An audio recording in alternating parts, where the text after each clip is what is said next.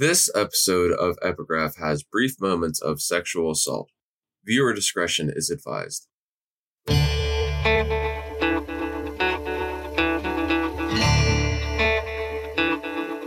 Hello, listeners. Thank you for tuning into Epigraph. My name is Jay, and I am the psh sound you get when you open a carbonated drink for the first time. Please welcome Prosper G, who will be presenting their work. Take it away, Prosper G. Nice, thank you. I shall be reading All I Have Left Are Mock Oranges. I used to look at you with what were purple orchids in my eyes. I never thought I'd meet someone who understood the exact youthful wrath I had inside. The need to ruin and taint everything in our path, just to finally rest exhausted and empty-minded. You never seemed to care what others thought, and you carried on as best as we knew how. Which to me was impressive, as I didn't think we lived that long in one piece. I knew that everywhere you walked, you left snapdragons in your stead. What I thought was your strength in surviving near the cliffs was apparently just more lies and a mere coincidence that you were even there. I wasted so many chances and hopes on you. Did you laugh with each yellow rose that I grew, seed to bulb each mistake? I let you come back every time, as I thought it'd be different, that you understand that you can't just barely survive like this anymore. Gaia, you really were lucky that those weren't seasonal, or I would have had time to realize your faults. I wonder if your patterns were more obvious, maybe. I would have left sooner. I still hope that it wasn't purposely done to me. How you managed to make yourself so intertwined with my very understanding of myself, I'm still impressed by. When I would wait to see you, I'd see anemones bloom in anticipation of our next encounter. Why did you let me waste away in each heartfelt moment that kept me there? I was the fool who thought you were talking about hawthorn, like I was, when instead you were speaking of your black thorns. I thought you meant it when you would promise to not hurt me and lie, like how our fathers did. Maybe you even meant it at one point. But then you started to grow into the very men that caused you so much harm. How dumb could I have been, as you must have spoken clearly, if all but me knew of the warning you screamed. No, saying that you had the foresight to warn someone implies that you were aware. Tara, I'm such a fool after all these years still waiting for you.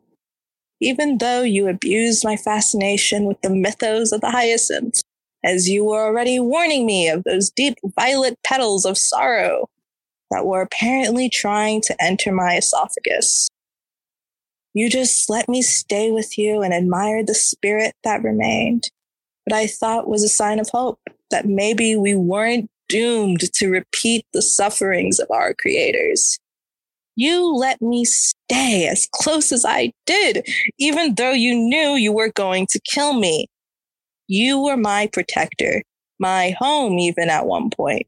You were there for me when I needed someone to bring me back to soil, even when I was waiting to destroy everyone else's garden.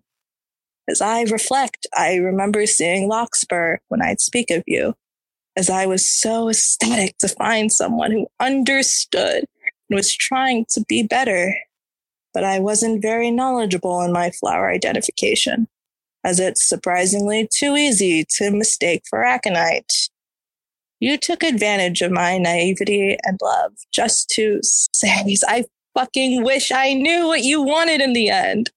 Why would you keep me around if you were never going to take my offer, having a place to come home and finally rest? Looking back, I can't believe I thought those Peruvian lilies were for you. I was so proud of you. I remember bragging about my joy that you were finally taking the steps needed to more than just live. They were instead for me when I finally put it together. I really needed that strength to get through that end. I thought you were pulling yourself together, that you'd stay longer this time. I was an idiot. I truly thought you'd stay and I could live knowing that you were here with me, safe. I should be filled with petunias and orange lilies trying to burst from my body. They should be crushing my bones, consuming all that is me. It wants me to be angry and hate you for everything else that you did. But all I have blooming are mock oranges. I just feel lied to. Can't even confidently say by who. I lay here just confused and not with even the energy to choke back tears or even threaten you. Look what you did to that feral child that idolized you. You somehow found the way to domesticate a creature through heartbreak. I now just sit here in my meadow of flowers, wondering how I let this happen. How did I manage to care and grow this collection of plants when I was just trying to survive? When did I find the time as I sit here wondering if I could find a use for these plants as they need to die so I can move on? Why can't I behead these stupid plant stalks that still mock me to this day?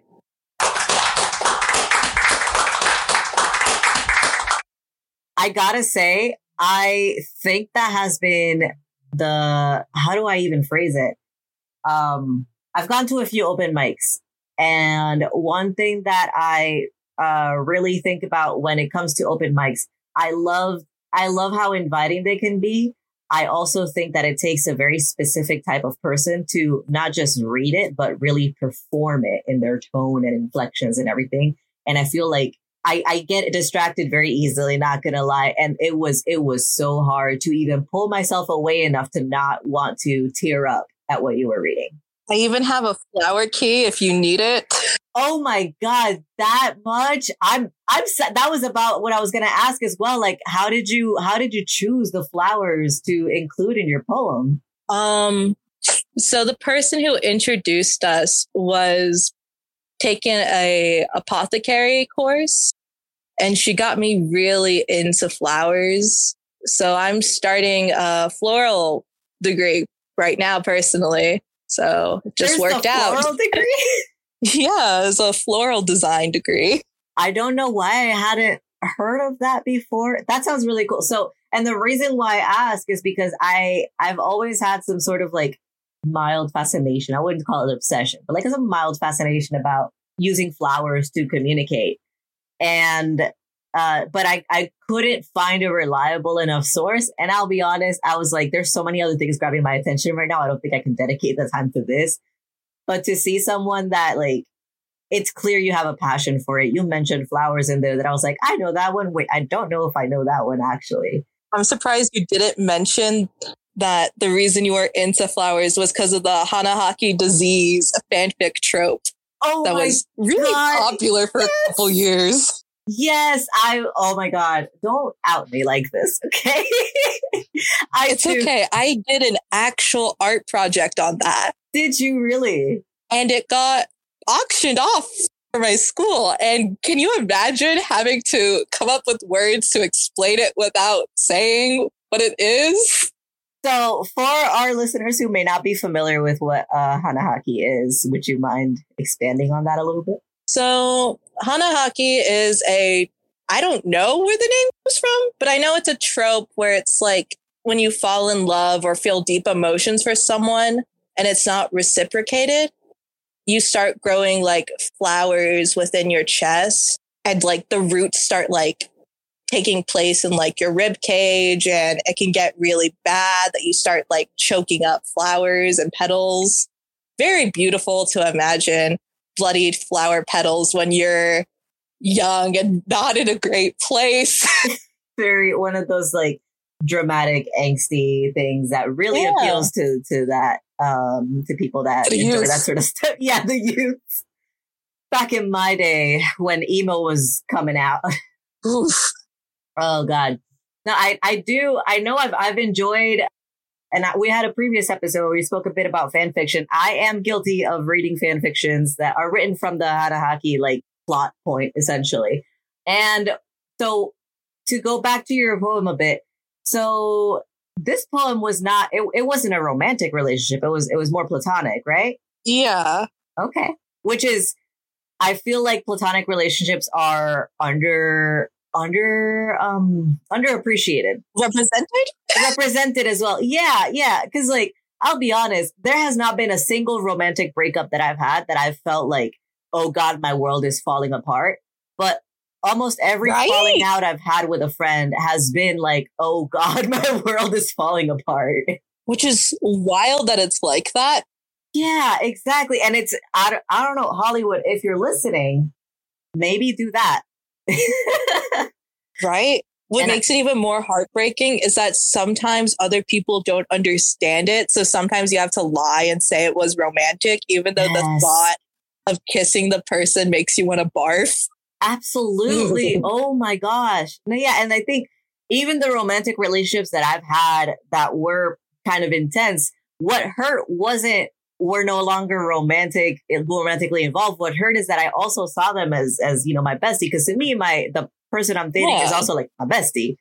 And so it was like, oh God, I just lost a major friend, somebody I trust. And it's I don't know. I think a thing that really called my attention in the poem, not just the flowers. There was this one line that you mentioned. It's domesticated through heartbreak. That just, my ears perked up. I've never heard it phrased like that before. I just want to know, like, while you were writing up until that point, I would love to know more of like how that applies to you and how that came to your mind. Ooh. So as I feel for most young, undiagnosed autistic children, you're filled with a weird kind of rage that you can't explain because you're overwhelmed. And then with like the intense like understanding of what justice and equality is, you just constantly have that rage bubbling there and you don't know what to do with it. There are very few things that can usually calm you down besides just, going at it. Oh yeah. Yeah. Especially when you're like a teenager, man. Oh, and everything is happening so much all over when you're a teenager because like all your hormones are trying to balance out. You're growing. Your bones hurt. Yeah, and I feel like you're also like you're aware enough to know that the world is kind of going to shit, but you're not old enough to really do much about it, And then you still have to wake up every day before 8 a.m. I think that's what made me crime. Exactly. I think that's what made me emo in the first place when I was growing up was like, I'm sorry, you want me out of the house by when? Right? I feel like if I was able to sleep in, maybe my depression wouldn't have been as bad. Oh, maybe. I know that would have been just fine for me because like the jobs I work right now, none of them require me to get up earlier than like 10 a.m. And that's if I want. So it's like, oh my God, just let the kids sleep in. Okay. Just especially because they need it. Yes, absolutely. Wasn't there like some study that said that teenagers generally are more active at night because that's just like how their biology is? Yes. I don't remember what the study is, but I remember for sure reading it and being like, I do remember having it printed out and making a whole argument to my counselor because I wasn't allowed to talk to the principal anymore. Anymore? I was a very angry and observant child. So when you're an adult in charge of a bunch of children, but you're also sometimes say things and also do things that can be observed as not maybe great around children. Yeah. You start to have a list of people you don't want coming into your office without a heads up. So Prosper G was was a squeaky wheel, so to speak. You could say a narc. You could say that. To adults, I would have been considered a narc. Yeah. In the corporate world, we say squeaky wheel. Oh my God. Wild. Yeah. That's less fun. Oh my gosh, I would love to be able to make a whole like breakdown of the corporate jargon that I have to navigate just day to day, not even while I'm active at work, just day to day. So sad. Yeah. And so it's because of, I'll be honest, like I'm also autistic, so like I have to mask constantly, and that's why I really enjoyed the way, and not just the words you were saying, but also the way that you were saying them. You had that tone where you could feel the rage and frustration just building up until eventually it was like almost like a sense of acceptance and defeat at the same time. Yeah, because we met when I was a sophomore. So I would have been like 16, 17. And then our friendship ended when I was 20. That's rough. It's like really important years. Yeah, those are like you're entering adult, like you're in the middle of being a teenager, you're entering adulthood, and you're just about to be like officially able to drink, essentially. Like you're just like you're shy of that. Yeah, he was like older than me too. Ooh, because it's even worse when like friendships get like a weird familial like tilt to it. Yeah, like I wouldn't say he was like my dad, but he was like my dad. Yeah. Like there's definitely a strong sense of family and bonding there that they and I have that with like a few friends of mine as well, where it's like they adopted me, and I really do feel like they are basically my parents. Yeah, which I feel made it worse. Yes, because then you get that double rejection. You have like if you were already struggling with your parents, and then you have that on top of it, it's like just like, wow, okay, cool. Dads apparently aren't my thing. Cool. I wouldn't say I'm allergic to dads, but maybe I am. I don't even know what type of allergy med you would take to cope with that. More moms? Yeah, like what is the anti-dad medication? Younger sisters. Maybe. People who have little sister energy are the anti-dad. I would say like, I don't even know. I would say like hyper independent people, because dads, I don't know if maybe I'm right or wrong, but generally the energy I tend to get from dads is like, they want to help you while at the same time almost talking down to you. Like, oh. Yes. How I like to describe it is there is a man that lives in your house that is a traveling businessman who's constantly has new things in his suitcase. And sometimes he'll just leave things there with like, hey, bud. And like he knows random things about you that maybe were important several years ago. Like they're trying, they come home, they talk, but also like this man lives out of his suitcase. Yeah. Oh my God. That reminds me of a conversation. It's that, but emotionally. Yeah. That reminds me of a conversation I had. This was like years and years ago. I remember with my own dad, he was like, we were just talking, and he was like, you're not old enough for like XYZ. And I was like, how old do you think I am? He was like, what are you, like 8, 10? And I was like, I'm 14. Like, all right, cool. So yeah, no, I totally get that. Like I always found that insane until I realized I was taking the paternal role in my younger sibling's life. And I'm like, oh, yeah, no, they really do stay like age 5 in your mind until you're forced to like realize, oh my God, that's a teenager. What happened? Yes. I remember fixing your hair. What? Yes. Oh my God. Last year, my sister got married, and I remember still when I went to her wedding, and everyone was like, oh my gosh, like she looks so gorgeous. And she was such a nice child that I was like, did we live in the same timeline? Because to me, her childhood phase was yesterday, and she was a little monster. Right? Like, I bet seeing her walk down the aisle, you probably still saw them in like a 5-year-old outfit. Yes! I saw her in her kindergarten graduation outfit. Yeah. And then you're just like, wait, what do you mean you're taller than me? Oh my God. I will say, at least she's not taller than me. I can say that. That must be nice. Can't relate. That must be nice. It hits you a certain way. When you go for breakfast and then you see them hunched over, yes, but still taller than you. It hurts. Oh my God. She told me that she got a job and she was telling me about like getting a raise and stuff. And I was like, who are you? You used to slap me with your ponytail. What are you talking about? Like, who hires a 10-year-old? What? Exactly. It's like, is that child labor? Is that allowed? And she's like, I'm 21. I'm like, here is child labor. Right. So regarding the poem then, so it sounds like flowers are definitely a big deal for you in your life.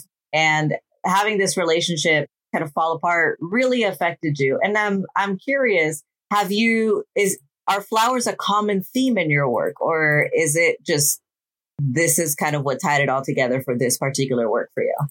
It used to be a really big part of my work when I was doing like high school, because I went to an art school. Okay. Which I feel adds a lot to the emotional turmoil. Yeah. If you've known someone who attends any sort of art school, it doesn't matter if it's grade school, high school, college, it's the same. And you should maybe hug them. There's a sense of almost like dramatic type of vibe that is encouraged in there. Yeah. It's not a great place, and more people should check up on that environment. No, I agree. So I went to digital animation school, and I remember even now when I still talk to like artists and stuff, there is like a specific subsection or something of artists that are like, I'm like Van Gogh because I too am damaged, and I'm like, or like, you don't have to be is the thing. You don't have to, you can just like Van Gogh because he was a great artist. It doesn't have to be because he was mentally ill and struggling. You say animation, and I can't imagine the type of, not political power plays, but something of that you had to go through. I can't imagine. Oh my gosh. Don't even get me started. I love, because it may seem like a stereotype, but yes. Why are most animators like that? Are y'all okay? No, I can safely say, at least for my case, I was not okay at any point, at any time that I was ever in animation school. Right? Some people think it'd be like safer and it may be a bit healthier than the traditional artist like I was with like painting. No. But no, it's more worrying because y'all have cyberbullying. Yes. Not even like intentional. It's like anonymous art critique comments. And don't even get me started on the people that are like, tracing is bad and you should never ever do it. And meanwhile, like one professor's like, you should trace to learn anatomy. And the other professor's like, I can't believe you traced that.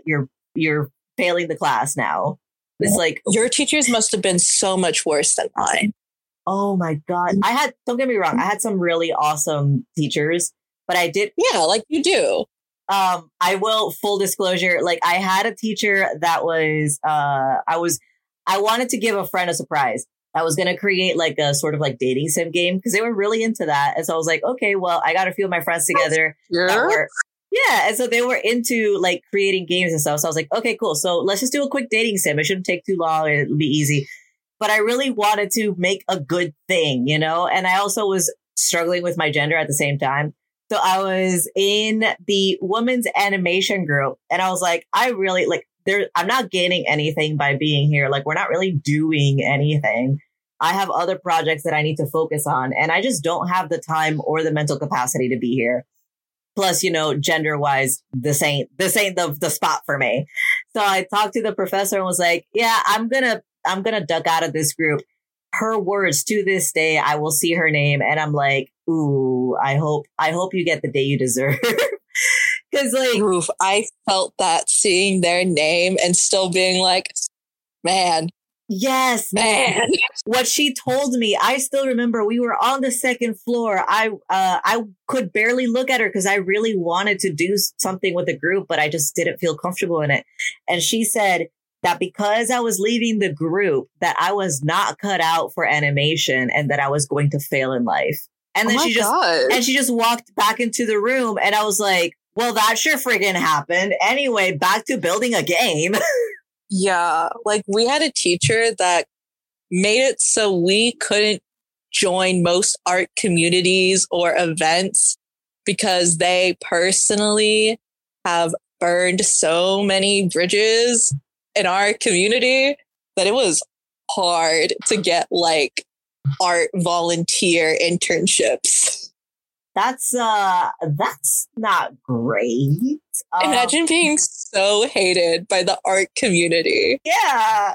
Wow. But still going to school every day bragging about how important you are and that you know the ways of the art scene. And you're just like, what?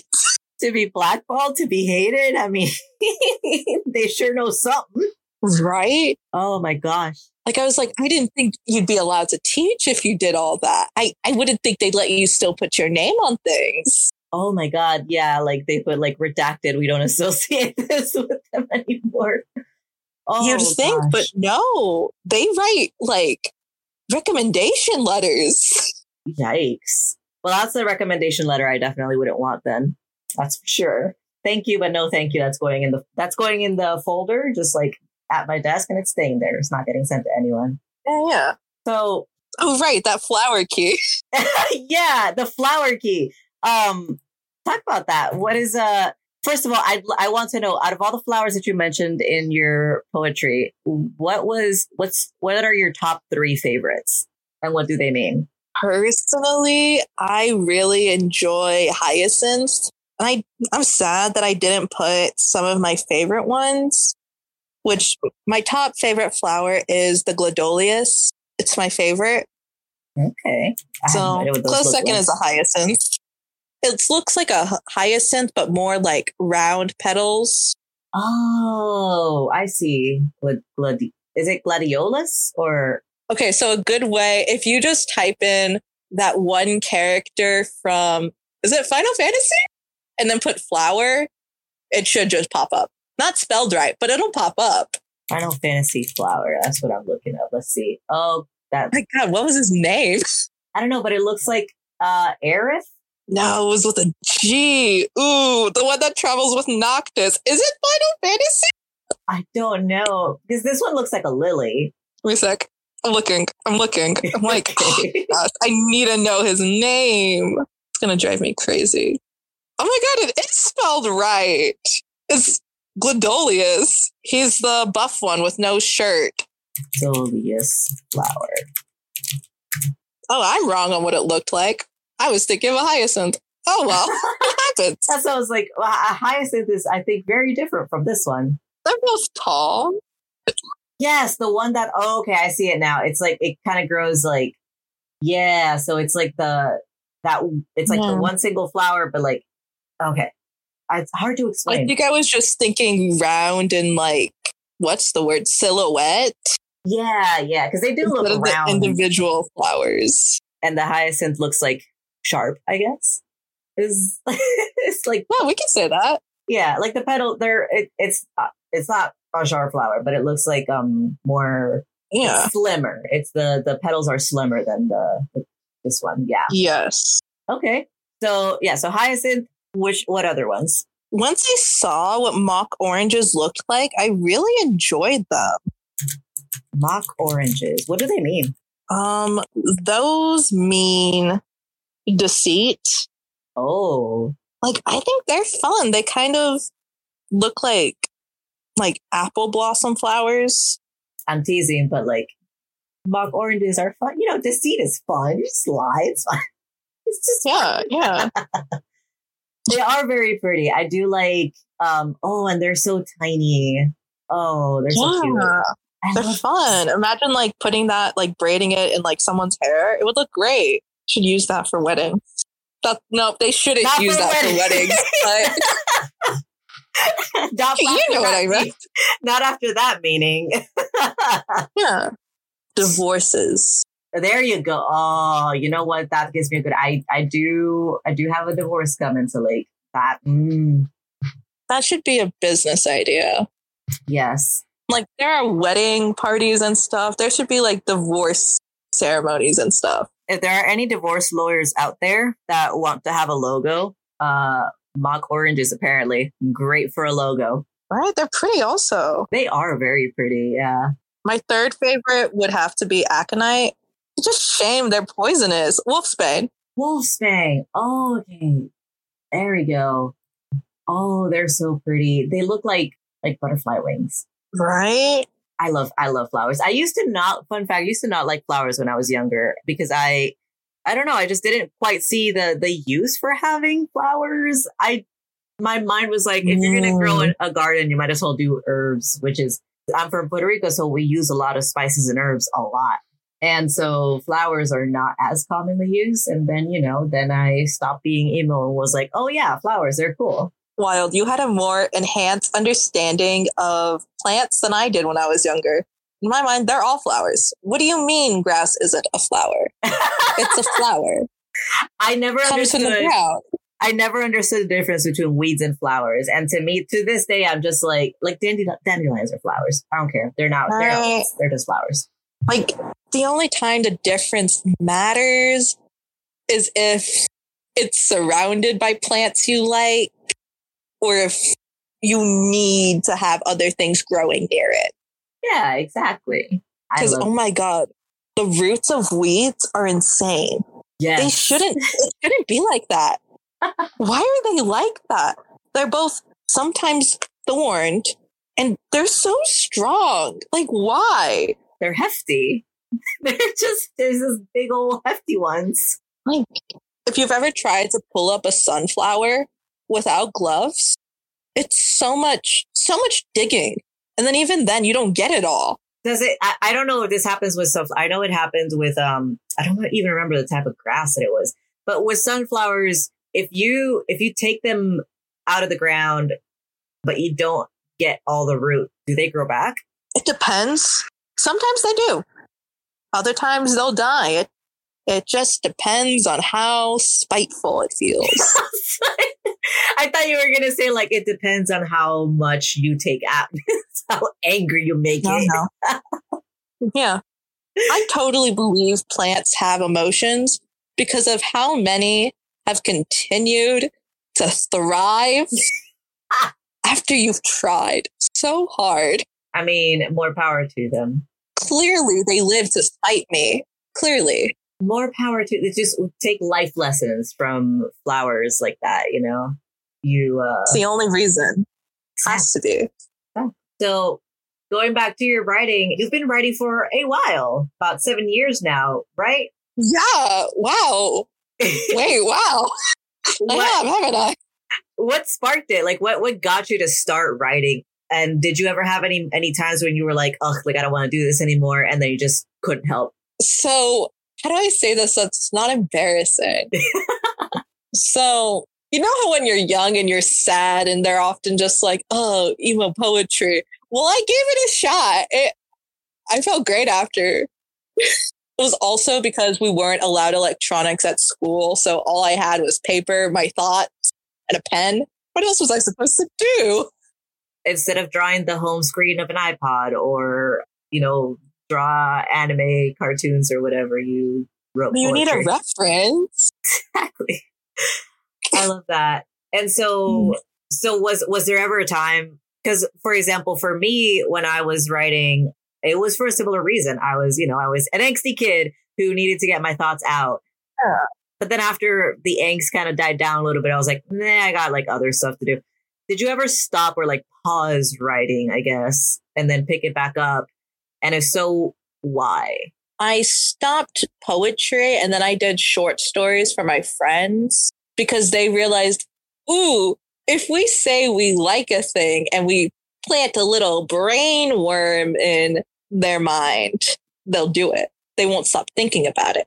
Then they'll write it and then they'll give it to me. Yeah. Was that, before I continue, was that enjoyable for you as well? Or like... Because this was before, not to date myself, but like, this was during like, not the rise or like, it was before Wattpad started publishing books. Oh. It was during this period of time. And like we were young kids, so the only platforms we really knew were Wattpad and fanfiction.net. I knew you were going to say that one. And they're both hard to navigate. Yes. They're really complicated for some reason. Why is it so complicated? Because it hides our sins is why. No, it doesn't. Those are the first ones that pop up. But yeah, so they thought it was easier to just invade my mind and for me to supply them with stories. I mean, it definitely sounds like not just that it helped you grow creatively, but like, again, with the poem that you read, it was emotional. It was strong. It was the emotions that you were trying to convey, I feel came through very effectively, both in the wording and in how you read it. I like to attribute that to all the Death Note fan fiction I had to write. That you had to write the Death Note fan fiction? Yeah. I'm sorry. Go on. So, Death Note was the first anime I saw with my family that my sister got really into. And she's kind of lazy. I love her. She's a little lazy. Okay. So she'd have me kind of write little Death Note blurbs for her. And sadly, I've grown. It's now very easy for me to write in the voice of L or Light. Like, it's so easy. It hurts a little. All I can think about, because I used to be a super huge Death Note fan growing up. Yeah. But whenever anybody says anything about Light, the only thing that comes to mind is, well, first off, the meme of I'm going to take a potato chip and then eat it. And then, and then the fact that Light Yagami was an anagram for yes. I'm a gay. Yes. Which to me, I was like, my mind was blown when I saw that. And I was like, oh my God, me too, though. Right? Like, it's funny. And then when you actually start doing character studies, you're like, maybe he is a homosexual. Yes, exactly. It adds a lot of layers. It adds so many layers. Yeah. Whenever I read other people's headcanons, like they're like, Light's a trans man and he likes men. And I'm like, okay. Now I know you might have said this as just a hee hee ha ha, just a little funny, but let's think about this. Let's dissect this. Yes.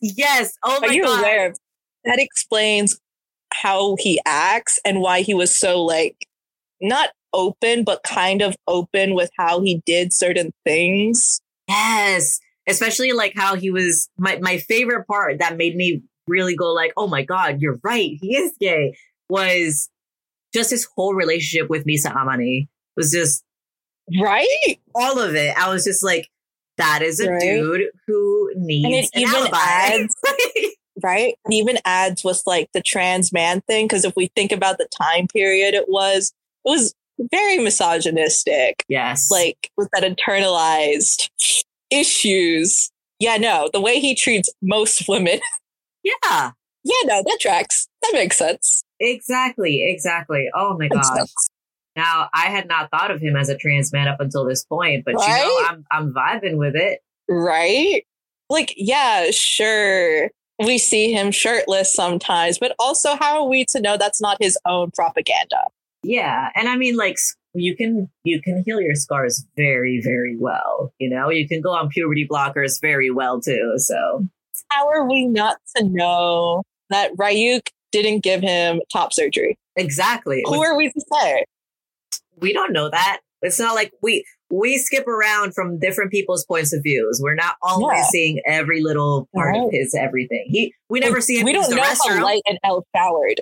We don't know how they showered with the handcuffs. Exactly. And I feel that's really important, personally. Just the handcuffs in general, how they lived. Just from a logical standpoint, as Light Yagami's dad, I feel like you'd want more clarifications. I just want to mention, and this might be a little TMI, but so I got a bidet. Okay. I got a bidet recently, and it has changed my life. But you still need to turn it on. You know, it's not like automatically it will detect and like, okay, now I need to spray your butt. So, you know, I don't care how advanced Japanese toilets are. L had to be in that room with him and help him press the button. Bold of you to assume that he didn't instantly turn it on before he used it. Because L's a little toddler with the intelligence of a college professor who has tenure.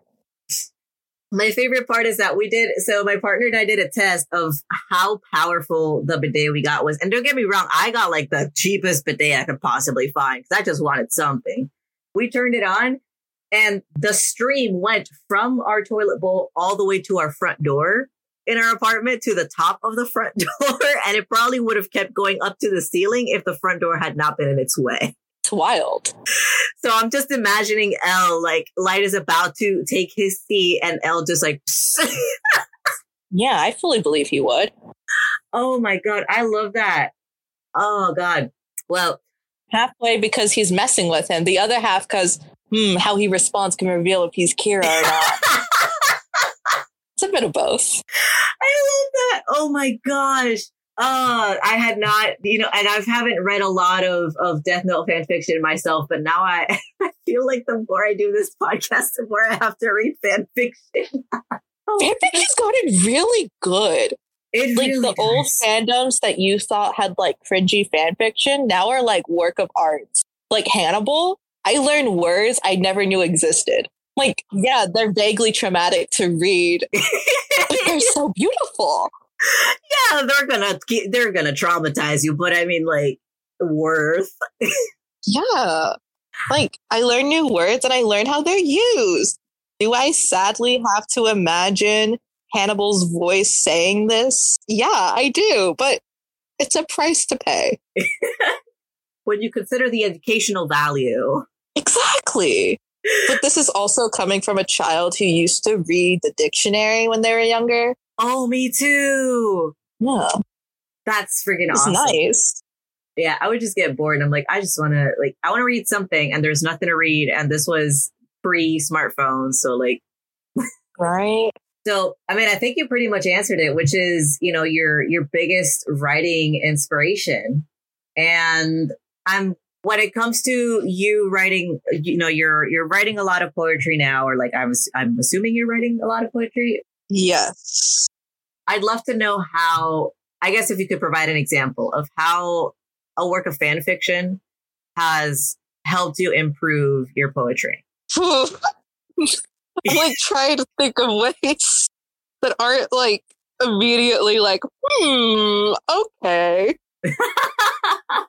So I think what really helped like with describing emotions is, I'm so sorry that I'm going to say this, but would have to be with the young My Hero characters. Is that? Yeah, no, I hated saying it. It's okay. It's okay. I want to make sure I'm on the right track here. Are we talking about My Hero Academia? Yeah, My Hero Academia. Yeah, Boku no Hero. Yeah, no. It's, okay. Yeah, no, it hurt me saying it as bad as it probably hurt you having to hear it. I am not liable for any listeners' ears bleeding. Just putting that out there. Like, yeah, it's a good premise. It's just, you know, teenagers are the worst. I have a question that has popped into my head that I think a lot about when I'm reading fan fiction or talking about fan fiction is what inspires people to write fan fiction. Something that inspired me to write fan fiction when I was younger was because I would get angry at how the characters were progressing in the actual like canon story. And so I would write fan fiction because in my mind I was like correcting it. Like they would absolutely never do that. They would do this instead. Oh, yeah, for sure. And so do you think that is the driving force behind fan fiction, or do you think there's more, there's something else that's bigger? As a person who now writes fanfic, because I see stupid little plot holes or side plots that don't get continued because, yeah, they're a little stupid. It'd be a little insane for them to go more into that, or like a random fan theory that you're like, that's insane. No, of course I have to write about it. It's ridiculous. such as there's a theory for My Hero. It's like an old one about where some of the like past holders of All Might's quirk are time traveled Bakugo and Kirishima. What? As adults. Exactly. I'm sorry. Imagine reading those words for the first time. Imagine that. Obviously, your thoughts are, tell me more. Yeah, I mean, like, you can't just like toss me something and then be like, anyway. Yeah, no. And then like, I wouldn't see that many things about it because people would be like, yeah, that's funny. But also, I hate time travel plots. I'm like, I'm sorry. How can you hate the absurdity of time travel plots? That's you don't like fun. All the best stories have a crap ton of time. My favorite book of all time is literally like it's the Foundation trilogy by Isaac Asimov, and it's about like predicting the future essentially through psychohistory. Like, come on. Like, I feel if you don't enjoy absurd story plots, you probably also have memorized every rule book for any game you've played, and you don't let anyone forget it. They're the ones that read the Monopoly rules in the first time, or the Uno rules, and they're like, guys, you actually can't do that move, and you have to draw 4. And everyone's like, shut up. There are Monopoly rules? I'm being like serious. There are Monopoly rules? There's a rule book? So here's a fun fact about Monopoly. Monopoly was actually created by a woman who had, and there was more, I don't remember what all the extra stuff was, but the idea was actually to show that the like capitalism and the way that Monopoly works was not functional. And so the idea was to get you to work together. And there was like a whole second half of the board game that got cut out. And what was the, who owns Monopoly now? Hasbro. I don't know. I didn't know there was a rule book because I always had like passed down versions of the game. Yeah, so there is a rule book, and so Hasbro basically she was selling the board game as like capitalism doesn't work. Here's a board game that literally teaches you why and teaches you what is an alternative to actually function together as a society. So it was meant to be like a teaching experience. Hasbro took that over, completely removed the second part and advertised it as, buy up all the property, be super rich, play Monopoly. So what I'm understanding is in the original game, planning a bank heist might have been part of it. Might have been. Yeah. I can't confirm nor deny. Yeah. Like, who hasn't bribed their local Monopoly banker? Who hasn't? I don't know if is it really bribing if I gave them, like, I'd be like, I'd bring them food. If you gave them a cookie? Yeah. No, but it's a bribe. They're not agreeing to give me the money. It's just that they're distracted by the cookie and I just reach for the 500s. Huh. That's a good question. Yeah. I don't know. Good question, actually. Is that stealing? I don't know. I mean, I doubt they're aware of how many of those bills there are there. I doubt they could confidently say, because if they can't prove how many they had, they can't prove how many are missing.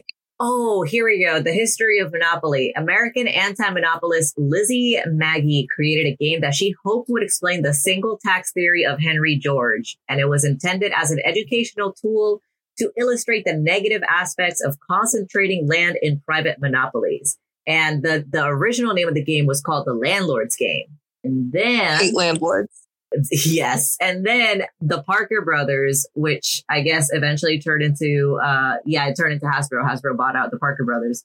The Parker Brothers bought the copyright for the game and basically just tossed out everything else about, just basically everything. Like Hasbro buying up property is good and landlords are saints, kind of thing. But it does have a rule book. My rule of Monopoly is if you are winning, then we stop the game because you make the rules. I don't know. I just found that really interesting because of it being used as an educational tool and knowing that there's a version of the game that I've never played before because it was not marketed for that. So sad. Yeah. But yes, I'm going to very quickly go through the flower key before I forget. Oh, yes. Go ahead. Go. Yes. So purple orchids represent respect, royalty, and admiration. Snapdragons are strength, grace, love, and luck, which can also have a second meaning, which is negative, which are deviousness and deception. Yellow roses are for friendship and new beginnings. Anemones are can't wait to see someone, new beginnings, protection, lost love and sorrow. Hawthorns are protection, love, faith, and hope. Blackthorns are pain, resentment, strife, bad luck, and wounds. I'm pretty sure hawthorn and blackthorn are more so like woods. So not technically flowers, but they count.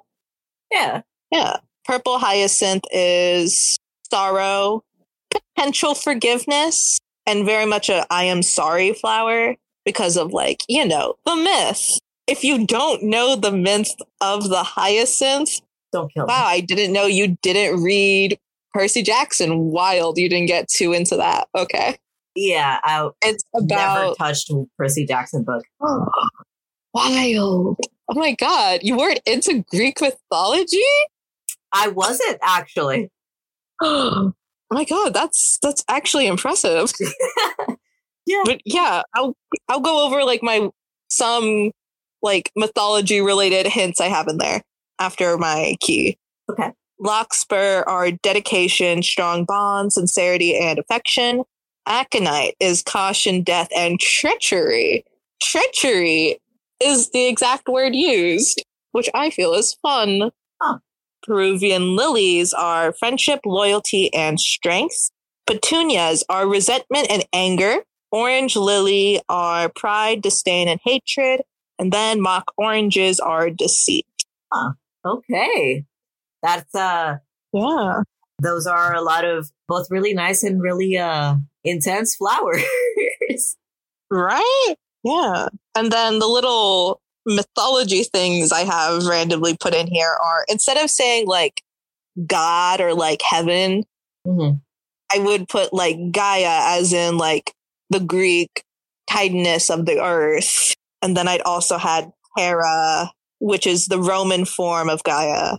And then also I have Ceres, which is the Roman version kind of Demeter, which is the goddess of the harvest in Greek mythology. Okay. Yeah. Now, hyacinth. This has it's a sad but also great myth. It's one of the better myths about Apollo's many loves. It's one of the better ones. There are some not great ones. Okay. Yeah. So he had a young lover. I'm pretty sure Hyacinth was somehow related to royalty. Like he loved him a lot. They were playing frisbee, kind of, whatever the ancient Greek equivalent of frisbee was, like with like those old metal discs. Yeah. Like it would hurt if it hit you. Right. So there was this wind god who was jealous that Hyacinth was with Apollo instead of them. So he made the disc change its path to hit Hyacinth in the head, Jeez. which caused it to die. Because, if I can't have him, no one can. Oh my God. That common thought that everyone totally has. Oh my gosh. Yeah. Very healthy. Right. So Apollo's thing with his lovers, usually they meet their end, or he decides their end. They usually end up turning into some sort of nature. Hyacinth turned into the hyacinth flower, and it represents sorrow and such because he feels guilty that he caused this ending to happen to him. And he also blames himself for the disc hitting him in the head, because it's unclear if he's aware that one of the wind gods like messed with it. It's unclear. Depends on the myth you read. So yeah, it's one of the more positive Apollo love myths. Positive. Okay. Yeah, no, they get bad. Apollo's low key kind of problematic. Yeah, I mean, isn't that kind of like the theme for Greek gods? Yeah, they're all a little problematic. It's like I'd say similar to people. We're all a little problematic. Yeah. My personal take is the least problematic is Aries. personally, but that's because I'm biased. Yeah, sure. He was sleeping with some man's wife, but she didn't want to marry him. She was forced to marry him. Who's also a great father. I gotta look up. And I feel that's what's important. Isn't Ares the god of like war or fighting or something like that? Yeah, sure, he was a little bloodthirsty, but Sure. also he's the god of war. He can't control that. Oh my god. Like I said, I'm a little biased because there's a myth about how his daughter was raped. Okay. And they then had like, Ares wanted to kill the man. Ooh. Most of the Greek gods wouldn't respond like that. So there was a trial held on what should happen to the man between the gods. They all voted that the man should live because I think he was like important or something. Ares thought that that was bogus. Yeah. He killed the dude. He touched his daughter without her permission. That's my daughter. What is wrong with you? Yeah. Yeah. Like Ares is a lot of things, but he's a good dad. He respects women compared to the other type of men in this period. He respects women and consent. We're not looking at you, Zeus. Nobody's looking at you. Like, yeah, he's maybe a war god. But so is Athena, and she's petty. And Fair, she didn't yeah. have kids, so I can't say she's a great mom. Fair. Ares has quite a couple kids, and he's a great dad, and I feel that's important, but that might just be my maternal issues talking, as we have seen in my poetry. That might just be that talking. Well, the good news is that Ares, I don't think would have you go through such an intense breakup that you write a very metaphor-filled poem. Yeah, no, he killed the man, but that's he shouldn't. But he would. It might have felt good in the moment. Maybe. Yeah. I don't know. It's been a while since I was in that mindset. Oh gosh. Well, we're wrapping up here. But Prosper, do you have anything else you'd like to add? No. And if somebody wanted to look up more of your writing or plant some more ideas in your head, where can they find you? Well, I'm starting to upload all my stuff on my Tumblr, which you have the name Icarus Experiment. And it is yes, correctly spelled ICARUS Experiment. EXPERIMENT. There you go. yes. Awesome. Putting them all there. Might put up some of my little fanfic blurbs. Maybe. You know, yeah. if anyone's into that, I will. I'm sure there's people that are gonna love that. You're posting it on Tumblr. There's people that are gonna love that. Right? Maybe. All right. Well, it was really awesome to have you on. I'm really excited that we finally got to record together. And it's also very cool that this is the half a year episode for Epigraph. This would be the 6th month that Epigraph has officially gone live. So, woo! Awesome. Ooh, nice. I got a nice even number. Yeah, exactly. Even odd number. Good for me. So thank you so much for joining us. Thank you for listeners for joining us as well. Thank you for listening to Epigraph. This episode was edited by the phenomenal sound gremlin, Celia. Thank you, Celia. Thank you, Celia. Follow us on social media and join our Discord. You can find all our contact information at epigraphcast.carrd.co. That is epigraphcast.hard.co. If you want to join in the fun as a guest, send in your volunteer form or contact us at epigraphcast@gmail.com. Epigraph releases the last Wednesday of each month, so look forward to the next chapter. Once again, I am Jay, and I am a dim streetlight. See you soon.